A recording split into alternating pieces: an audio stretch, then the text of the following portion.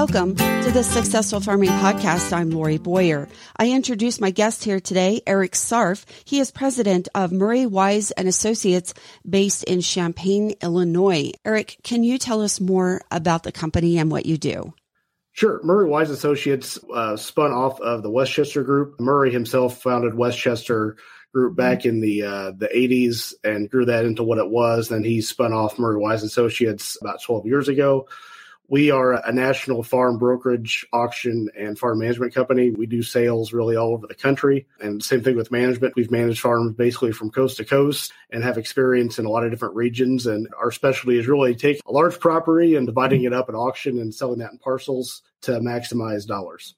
As we start our conversation here today, if we need to step back and talk about some other things leading up to this question, that is totally fine because it is a big question. And that is, how is agricultural land valued? You know, it's the kind of the old saying, location, location, location. I mean, that always kind of is the main factor. In our industry, that means soil types is one of the main factors. And again, that kind of comes back to where it's located. I'll use Illinois for an example. The higher quality soils, that's going to obviously sell for a higher price because that means those farms will produce higher yields, corn and soybeans, which, means that will rent more money from a tenant, which allows buyers to get more rent, which means they'll pay a higher price. If it's a farmer owner, they can get higher yields and get more revenue off that farm and allows them to buy or pay more for that farm as well. So really having the higher quality soils is kind of step one. That's kind of your foundation. Some other factors that come into play, drainage. If a farm's well drained or has a tile system in place, that will add value to a farm. Also, the fertility on the property, has it been maintained properly and will allow higher yields as well. Eric, how do you get that information? So typically, if we're working with a client, a lot of that stuff we can source ourselves, through various websites and software subscriptions that we have. You can get the soil types. Fertility, that would have to come from, soil tests would come either from the current farmer on the property, or if it's a different party, the owner of the property would know that as well. And then the same thing with drainage. Some of that you can source publicly, and some would have to come from either the person farming the property or the owner. Those are different people. But we try to source as much as we can from public sources to keep our clients' costs down. What about region? Does that come into play when you're determining the value of ag land? It does. Every region's different, even though they may produce similar yields. If you get into, for example, Carolina, South Carolina, North Carolina, you may get similar yields as you would on a Midwest property, but the prices are lower and also the rents are lower. And a lot of that's just a factor of demand. There's less farmers or less buyers in those regions, which kind of suppresses prices a little bit. If you get into the high plains, eastern Colorado, while they are growing corn, they're also growing wheat and other crops. Yields are less, which again, less yields means less demand and lower prices. So really it comes back to location and where the property is to determine what the price is.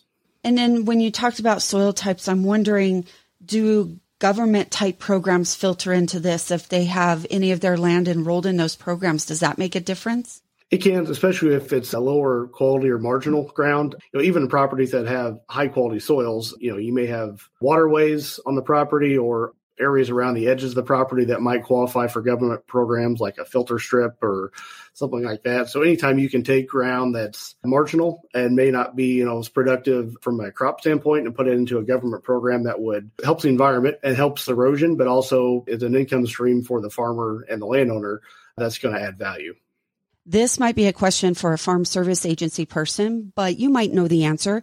If the land is already enrolled in an FSA program, does it stay enrolled if it is sold to someone else? Ultimately, that would be an FSA question. But yeah, in most cases, that's correct. That contract does transfer. And then if it's taken out, if you buy a farm and just take it out yourself, there are some penalties both to you and to the prior person that signed that contract. So typically, it would transfer at closing and maintain, stay in place. Eric, going back to soil type, whether it's pasture land or cropland versus feedlots and dairies, does it still matter if it's under a livestock operation? It does factor into price. Every piece of land has its highest and best use. And, there's certain areas of the country where, as you mentioned, pasture is the highest and best use for cattle or a feed yard. And while those definitely add value, that ground will be worth less than something that, you can grow a commodity on that you can sell for a higher price. So what it's being used for affects the value. Another question I have for you is, how are appraisals done on agricultural land versus other types of land and non-agricultural land? Typically, the recent sales comparable type method is what drives the ship there in terms of value. They'll look at, try to find the most recent comparable sales in the area, make the necessary changes for, this farm may have been slightly higher productivity of the soil, may have had a waterway, or make those adjustments. But typically they're going to first look at the other sales in the area, which will kind of help determine what the appraisal comes out to. Which leads right into a follow-up question. So when we're buying a house, we look at comps, we look at the banking situation, but when it comes to ag land, what else do you look at? Comparable sales really is the first thing that we look at. And, for example, in Illinois, we have what we call the productivity index, which is an index ranking of all the soil types. It was created for assessment purposes for taxes. The highest on the index get taxed the highest. And so that's an easy way to kind of compare soil types, look at what they call the PI number of that property. So that's, kind of the first step is you try to find, similar type soil types that are going to, if a farm sold for 15,000 an acre, you want to compare that. If your farm is a similar type soil type, you want to use that as a comparable sale. So that's kind of the first step, is trying to find soil types that are similar to the farm you're looking at. If not, then you can make adjustments. Once you get to that point, you kind of get to that next level, look at percentage that is farmed, is one farm, part timber, part tillable. Is it all tillable? Trying to get that mix figured out. And then, you can look at factors like, is there a drainage tile on the farm? Is there a waterway on the farm or a ditch that may affect value? So trying to get as much of an apples to apples comparison as you can. Does each state have its own PI values? Some states do. Like Iowa, for example, has what they call the Corn Suitability Rating Index, CSR2. Other states have similar indexes. If they don't, they fall under a national, so the NCC PI index is what they call it. So it's kind of a mixed bag on some states have it and some states don't. And perhaps you've already kind of answered this, but just to be clear. So however a piece of land is currently being used, so if it is currently being used for pasture, or maybe it's currently under wheat, or maybe it's currently being used as a feedlot, is that what it's actually valued on for the sake of the current appraisal? Typically, yes. I think they will. And again, we don't appraise farms, so I don't want to speak for an appraiser, but they typically try to look at what's the highest and best use. Now, again, there in certain cases there may be a higher use. Majority of the time, it's what's being used for is the highest and best use, and that's kind of what they'll base their appraisal off of. Eric, what are some outside factors that go into determining the value of ag land? Sure. Inflation, that's the biggest one we've seen recently. Historically, farmland has been an inflation hedge for many investors for a couple of reasons. The underlying commodities that are produced on the farm typically get pulled up in times of inflation as we are now. We've seen higher corn and bean prices in this inflationary period. At the same time, it's something that's a hard asset that will appreciate in value during times of inflation as well, which is why historically savvy investors have always wanted to have farmland in their portfolio to hedge against inflation. Interest rates are another timely topic and something that definitely influences our market. We've seen interest rates go from virtually zero to, way more than they were, a couple of years ago. That hasn't affected our market as much as I thought it might. There's still a lot of cash buyers, especially farmers as cash buyers in the market. For investors that are looking to buy and need a certain return back on their investment, interest rates definitely factor in there because it's a low cap rate year-to-year investment anyway. So if you factor in higher interest rates, it's really hard for investors to jump into the market with higher interest rates. What about global things that are going on, Eric? Does that factor into determining ag land values here in the U.S.? I'm thinking things like crop imports and exports, or even the war between Russia and Ukraine. It's more of an indirect influence where the value of farmland always comes back to commodity prices. And so, what, is being exported in other countries or, international conflicts that affect price of grain will ultimately filter down to land values here, but it's because of commodity prices is what it comes back to. How do structures fit into valuing ag land? And I'm thinking of things like older buildings that you may not be able to use anymore because they're not sound versus newer structures that are on your property. It's really a case-by-case basis. As you mentioned, there are a lot of barns out there on farms that were built 50 to 100 years ago that, to be honest, add zero value now. And it could be a negative value because you're still paying taxes on that structure. And, with the size of farm equipment these days, and really we don't have near as much livestock as we used to, at least in the Midwest, you're paying taxes on a structure that you really can't use. We've seen a lot of those facilities being torn down just to save taxes and liability costs too, because you never know who could trespass and get hurt on your property, and there's a liability issue there. If you get into structures like grain bins, irrigation center pivots, things like that, that's definitely a value add on properties that could use that. Grain storage is a very efficient way for farmers to spend some money and take advantage of when grain prices rise, and they'll have the grain in storage they could sell. We see a lot of both farmland owner clients and tenant clients that put up grain storage. That's a really interesting point. I hadn't really thought about a person potentially getting hurt or what that means for new equipment storage. You're absolutely right. So that brings up a question. On the flip side, I would assume, Eric, that properties that have newer buildings with newer materials and are big enough to fit in agricultural equipment these days would bring more value. Yeah, they definitely have the potential to. And it all comes back to the buyers, who the buyer is. For a farm buyer, it's a direct benefit to them. And they'll add to that. If it's an investor buyer, they've got to get rent on that property or on that facility. But assuming the farmer tenant will add additional rent on for that facility, it definitely has a way to add value. Does residential on farm property add value? Not typically as much. In certain cases, maybe a farmer has a hired hand type employee that could be in there. But although typically investors would prefer, ones we work with would prefer to buy a farm with. If there is a house, they prefer to have the house stay on it because you kind of control it, know who's going to be in it, where if you sell that house off, then you lose control of that little 5 acres or whatever the house sits on, and you never know what it could turn into down the road. Eric, it has been in the news quite a bit about foreign buyers and foreign investors in agricultural land in the United States. What are you seeing and hearing, and what are your comments on that? And it's definitely an active topic. It's one of those things I think probably gets more press than actually is a day-to-day occurrence. I mean, both investment buyers and foreign buyers, there's such a small percentage of overall ownership that it's not a major factor. I'm not saying there's not international buyers out there and investment buyers, but on a day-to-day basis, if we have an auction and we have 30 to 40 registered bidders, a couple might be institutional type bidders. Typically, we don't have any international type or foreign bidders. So it's a very small subset of people that are buying ground. And in certain states, if you get into like Iowa or Minnesota, don't allow foreign ownership or corporate ownership. So there are some restrictions there. Actual what's going on in the countryside, it's pretty low compared to the press that it really makes. Since we are on the topic of policy, Eric, I have to ask, with all the conversation going on right now about Waters of the U.S. rule and what its implications are for landowners, I'm sure that is something you have to follow, especially specializing in agricultural land. Yeah, the Waters of the U.S. is something that we've actually done a number of articles in our quarterly newsletter about, because as you said, it can affect what farmers can and can't do on the property, and which kind of comes back to values as well. If there are certain restrictions on the property, that can have an effect on value.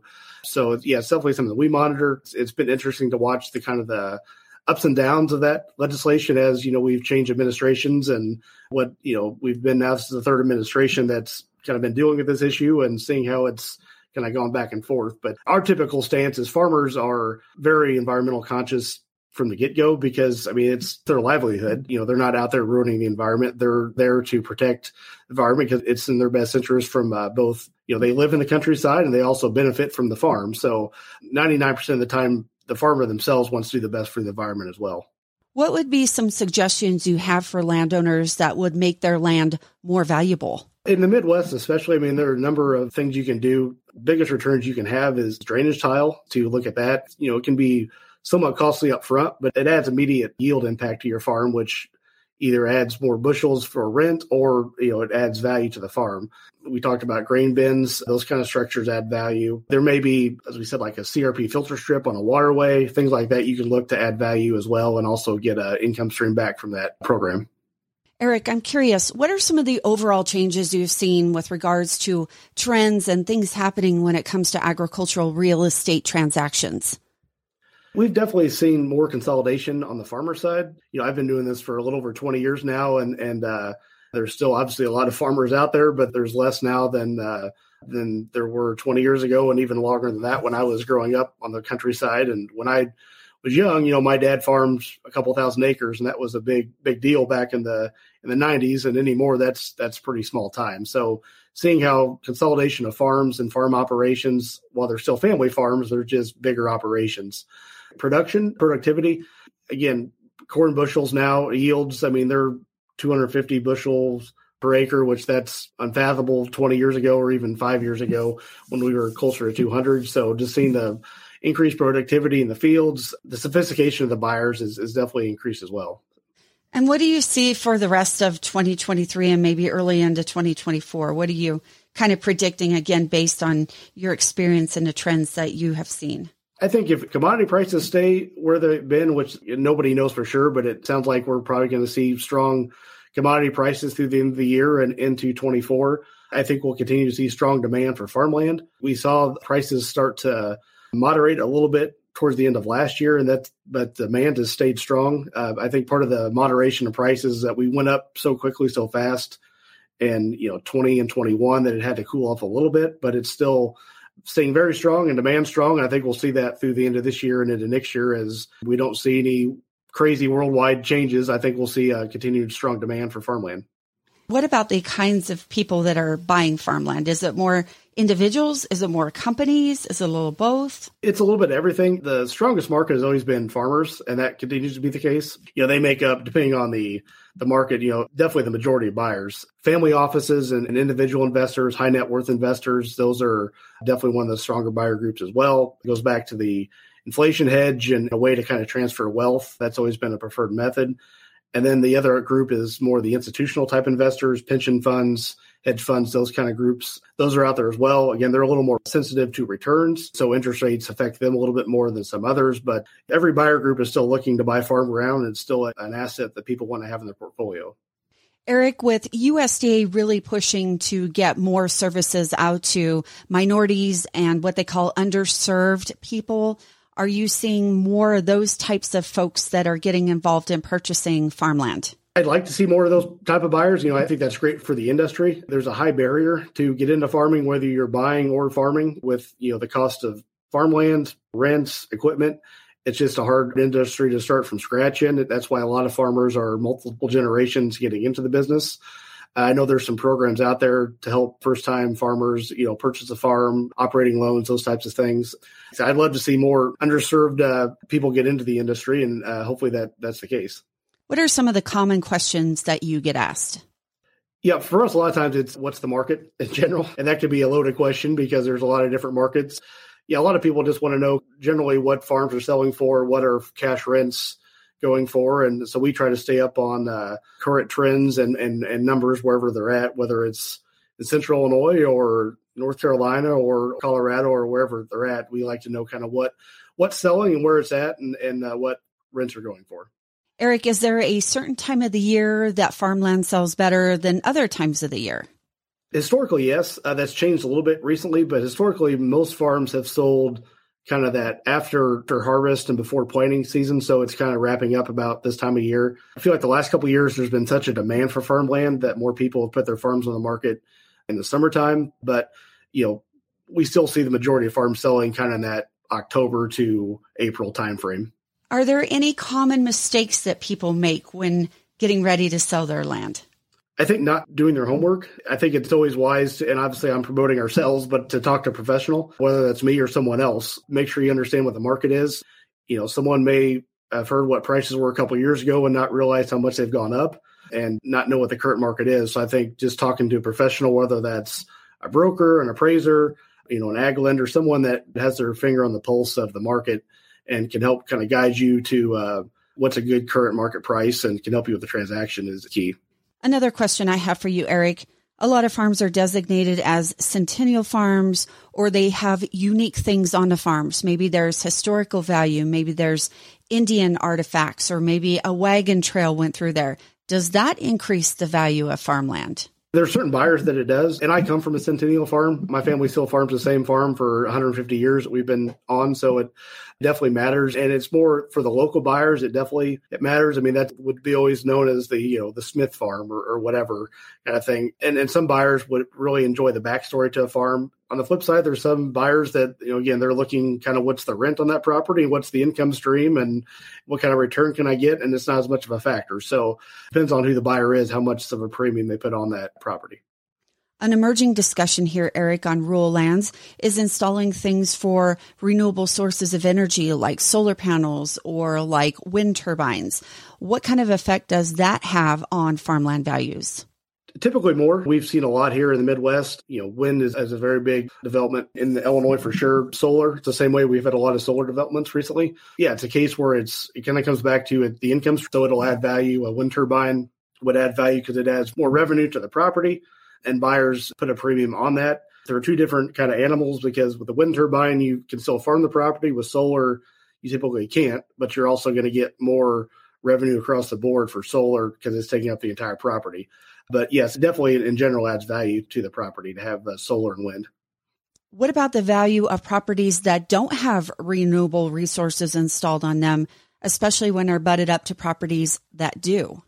They typically sell for market value. They're not going to have that premium. Some neighboring properties may still have a small easement with the wind turbine company just for kind of they call a good neighbor type lease. Typically, they'll sell for whatever that underlying soil type is worth versus, having the premium for the solar or the wind. Eric, what else would you like to mention or talk about here today that I haven't asked about? I think the main thing from our standpoint is we work all over the country on sales, farm management. We've helped many clients kind of build portfolios out and tailor that to them. And every investor kind of wants something a little bit different. It's not always return based. It could be kind of a blended portfolio. So from our perspective, we love to help buyers do that. And if we can be of any assistance, we'd love to do it. Thank you to my guests for joining me here today, Eric Sarf, President of Murray Wise and Associates. For Successful Farming, I'm Lori Boyer.